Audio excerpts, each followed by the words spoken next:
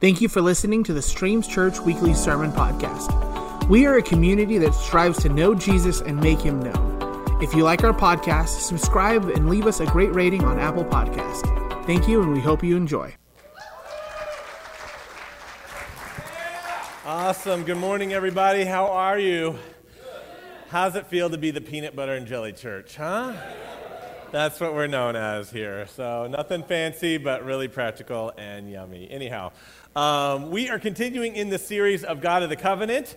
Last week we talked about how God of the Covenant and the New Covenant has changed our relationship between us and the Heavenly Father. We talked about how the atonement that God has won with us. And today we are talking about how the New Covenant has changed us and how we relate to one another. Our friends, our family, our neighbors, all that stuff. How does the New Covenant, how does what Christ did on the cross change the way that we should engage and interact with others? We have one more Sunday of the New Covenant, and then we're done with the series. So anyways, thank you for sticking with us. I'm excited about today. And a lot of this is talked about in 2nd Ephesians. So if you have your Bible, you can turn there. We'll have the verses up on the scripture. But for me, I don't know about you, but I'm a really big visual person. And so a lot of what Ephesians 2 really talks about doesn't seem to really connect with me with Jews and Gentiles. So I thought it'd be fun to get involved, some wonderful helpers to help demonstrate this. So bring up with an applause, Alex and Miles. Come on up.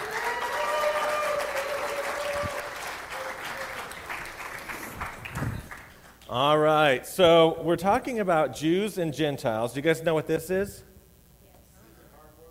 It's not a piece of cardboard. It's actually the wall of hostility. Ooh, the wall of hostility. So, Alex, you're going to be representing the Jewish nation. So I've got you a yarmulke here. This is a special circle hat. That's really important. And Jews really appreciate the beard. The beard is a big, let's just get this on you here. Okay, so you have your beard. It'll be, that's good. You guys can get the gist. Okay, so you're going to represent the Jewish nation over here. Then Miles, you are the Gentiles. Ooh. So this is the garment of Gentiles. If you're saying to yourself, you know what, Shawn, that looks awfully familiar. Well, it was featured on the television series The Chosen by Pastor Lloyd Baker. So that's why you recognize it. You're going to represent the Gentile garment over here. So let's go ahead and read the story, and you guys can help me act this out. So Paul is writing to the Ephesians church, and he says, don't forget that you Gentiles used to be outsiders. Outsiders. Okay, he's getting a little extra bonus on this. Okay.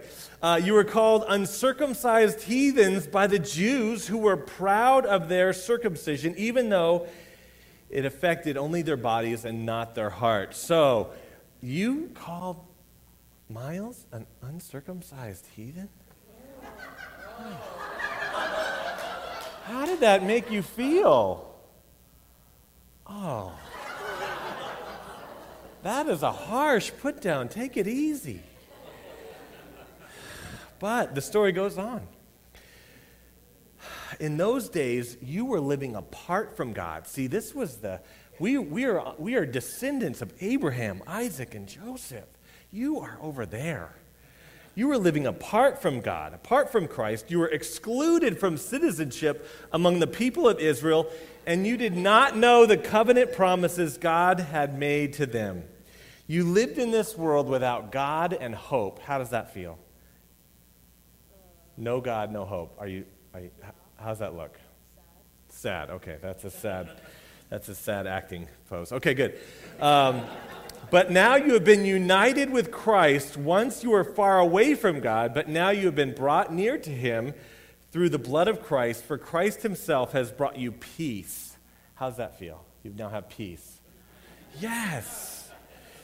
He united the Jews and the Gentiles into one body on the cross. He broke down the wall of hostility that separated us, and he ended the system of law with its commandments and regulations. He made peace between the Jews and the Gentiles by creating himself one new people. Say one new people. From two groups together as one body, Christ reconciled both groups by God by means of the death on the cross, and our hostility towards us was put to death. So quickly, who can volunteer really quick? I need somebody to step up. Volunteer. Come on. Oh, Joey, get on up here. Joey, you're going to be Jesus. So, Jesus, what did you do? You removed the wall of hostility.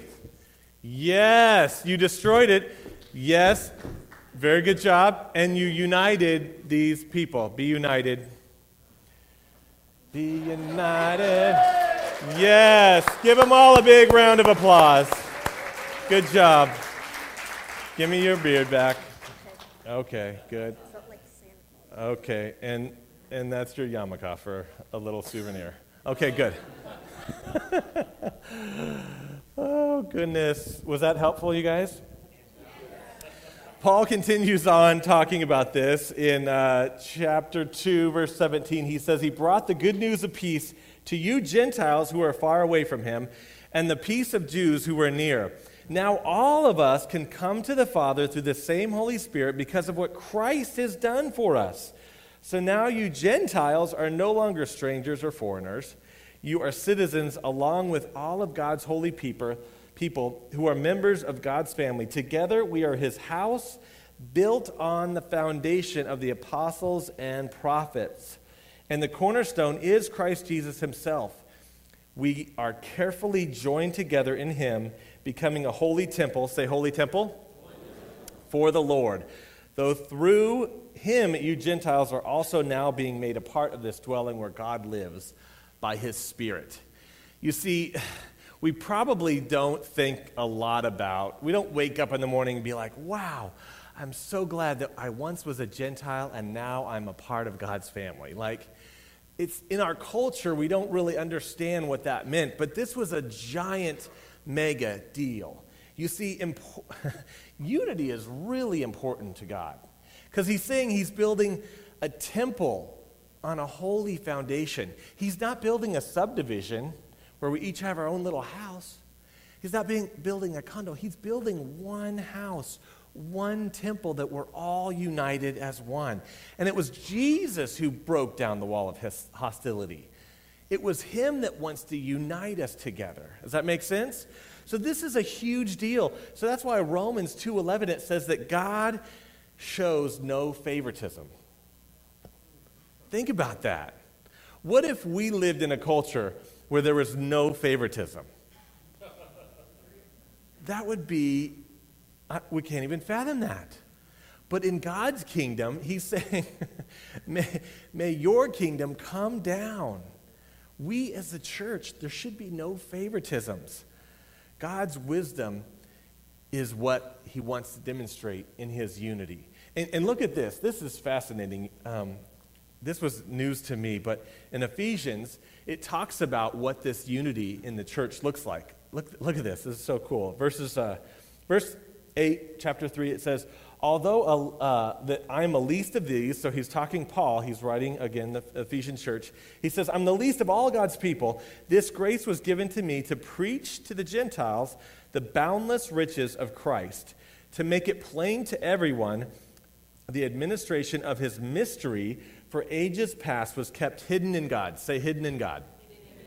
So it was hidden in God who created all things. His intent was now that through the church, who's the church? That through the church, his manifold wisdom of God should be made known to the rulers and authorities in the heavenly realms, according to his eternal purpose that he accomplished in Christ Jesus our Lord. So, get this picture. God's manifold wisdom, his plan that he kept secret all up until the time that Jesus died and this new covenant was ushered in, is being displayed and seen out by us, the church. That we are his manifold wisdom and plan coming together as the unseen principalities and rulers from heaven look down and wow, God, your plan to end hostility and to unite both Jews and Gentiles, all people together as one. This was your plan.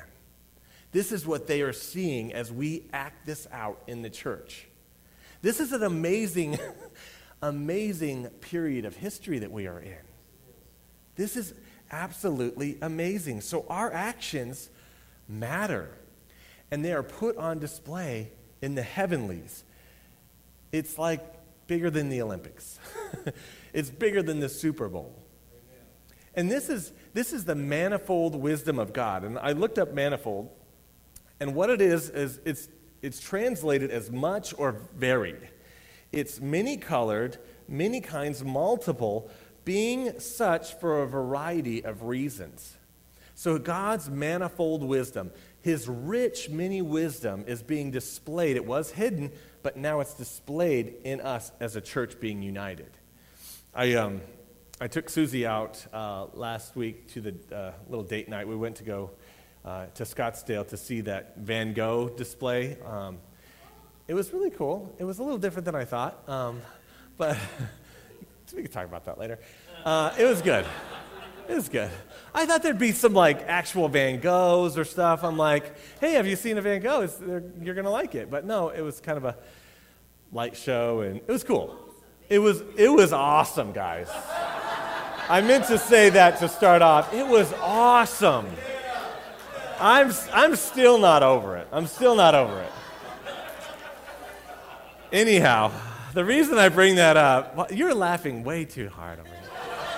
The reason I bring that up is you kind of get a gist of who Van Gogh was in his artwork. You know, like if his mood was bad, he didn't use as much color. You kind of get a sense of who an artist is through his creation. Does that make sense? So like Thomas Kincaid, you kind of know a little bit about him. And I think it branches into other different arts, with music, like John Denver, like that's a chill dude. James Taylor, you kind of get a sense of who the person is.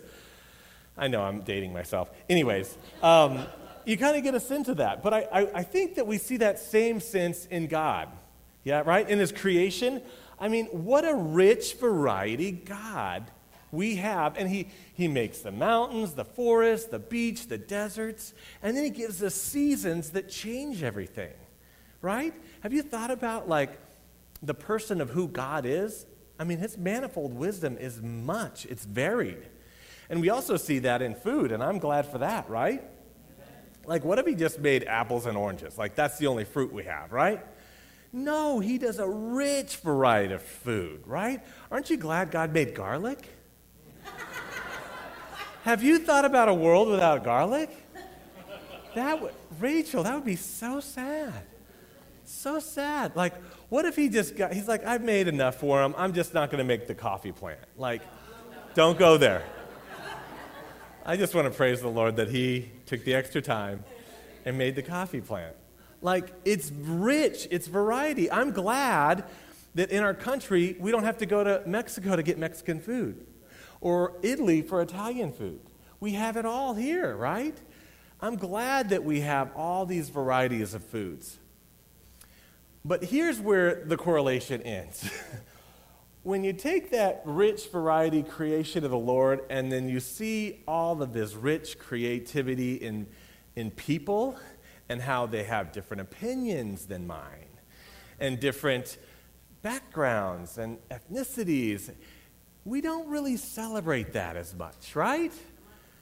It's different. It's harder. We like all the variety and scenery, but when it comes to different people who think differently than us or who vote differently than us, then all of a sudden it's not as great, right? But God, didn't he bust down the wall of hostility? See, it's the enemy that wants to set that back up. It's the enemy that wants to bring division and to divide us. But we are called to love one another, right? And I think even in pastor school, they say, if there's any way to connect the message to something practical, that way they'll remember it in the future. You want to try to do that. So here's my attempt at that. Are you guys ready? In the beginning of our country, the forefathers, they have this saying on all of our currency, and it's everywhere. So hopefully every time you bring a currency or a dollar, you'll remember this message. But e pluralis unum. I'm sure that's not how you thank you. What this means is it means that out of many, there is one. Out of many, there is one. That's what that means. So that mystery has now been revealed. Did anybody know that? A couple people? Okay, good. Out of many, one. So out of many states, out of many towns, cities, colonies, us as a people of the United States are one nation. Isn't that cool? Like, that is a God-inspired idea. So God is bringing that illustration to us. That's what he did when he ushered in the new covenant. That now the Gentiles are included. We are included into this new family. In Ephesians 1, verses 5, it says, God decided in advance to adopt us into his family by bringing us to himself through Christ Jesus. This is what he wanted to do, and this is what gives him great pleasure. God gets great pleasure when he sees us together as a family. And I think about this verse means a little different to me now being a father with kids, right? So oftentimes, parents, you'll understand this, but maybe you drop your kids off to a field trip or a sleepover or something like that, and you kind of give that last final pep talk to your kids, right? The pep talk usually goes something like this. Guys, I want your, look out for each other and make sure you just get along and be nice to others, right? It's something like that. Like, I never sit down with them and say, okay, guys, now, if they pass out snacks, I really want you to be mindful to eat healthy.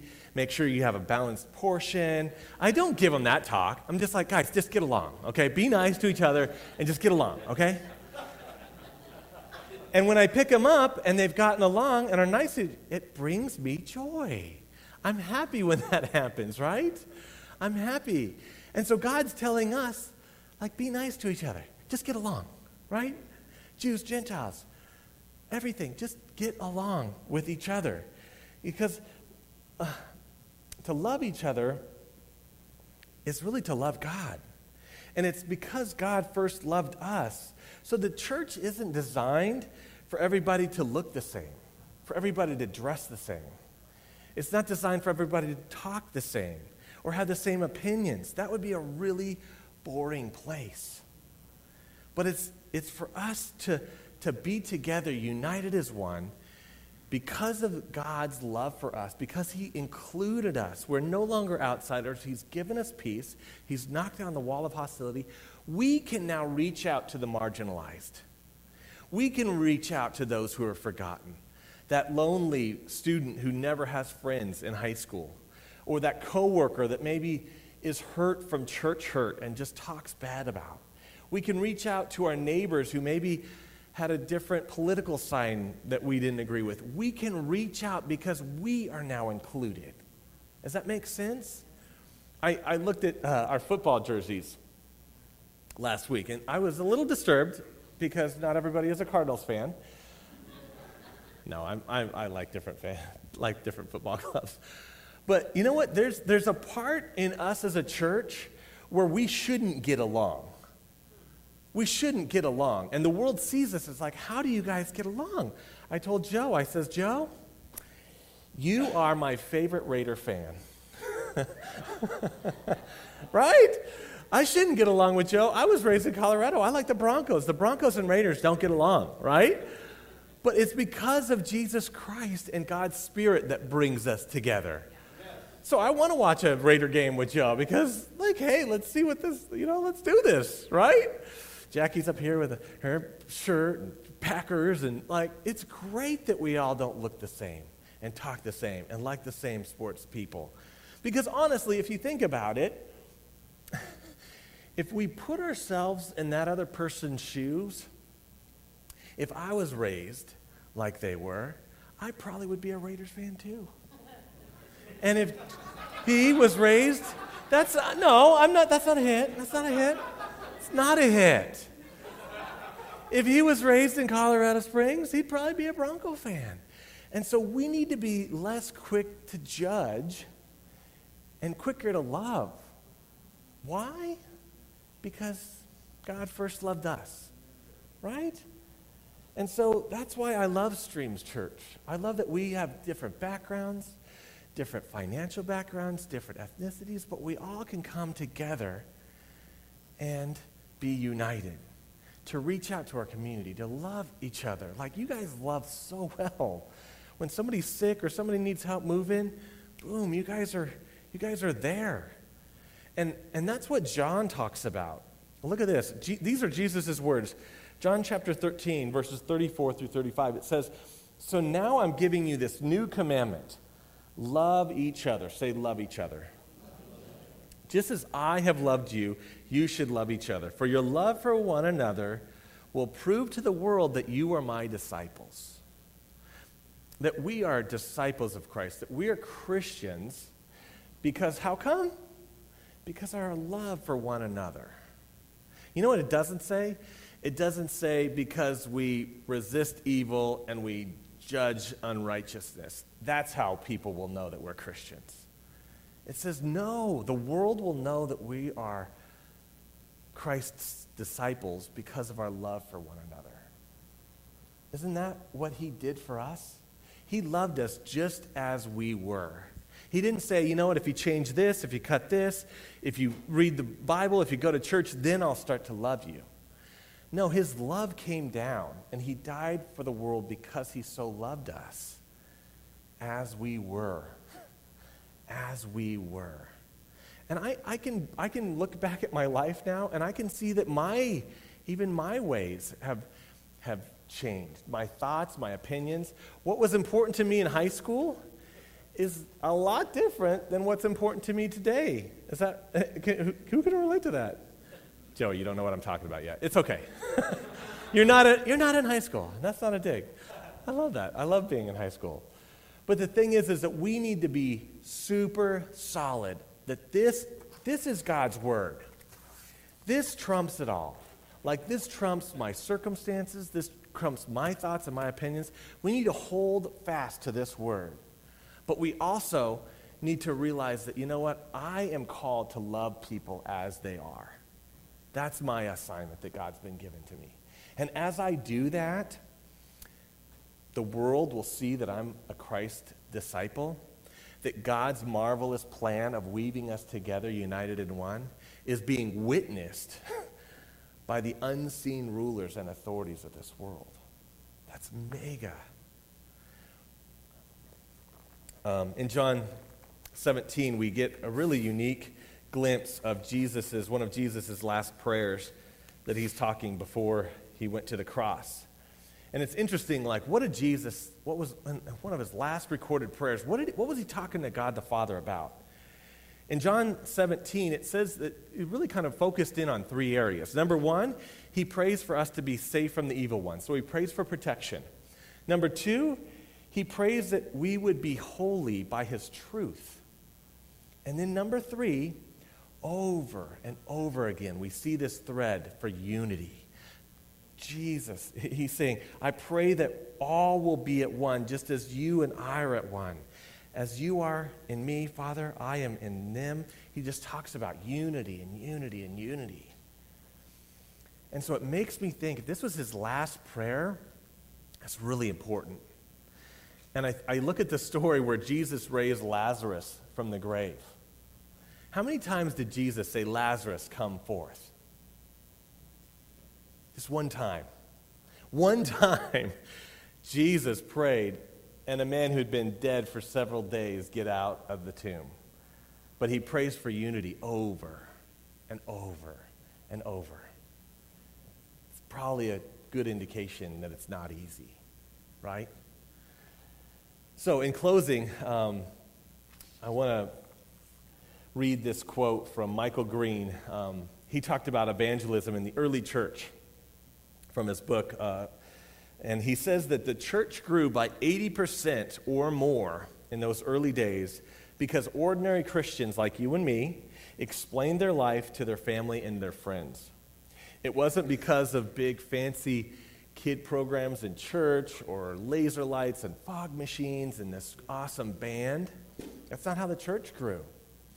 It was Christians living by God's instruction, loving each other, and having a whole different set of morals.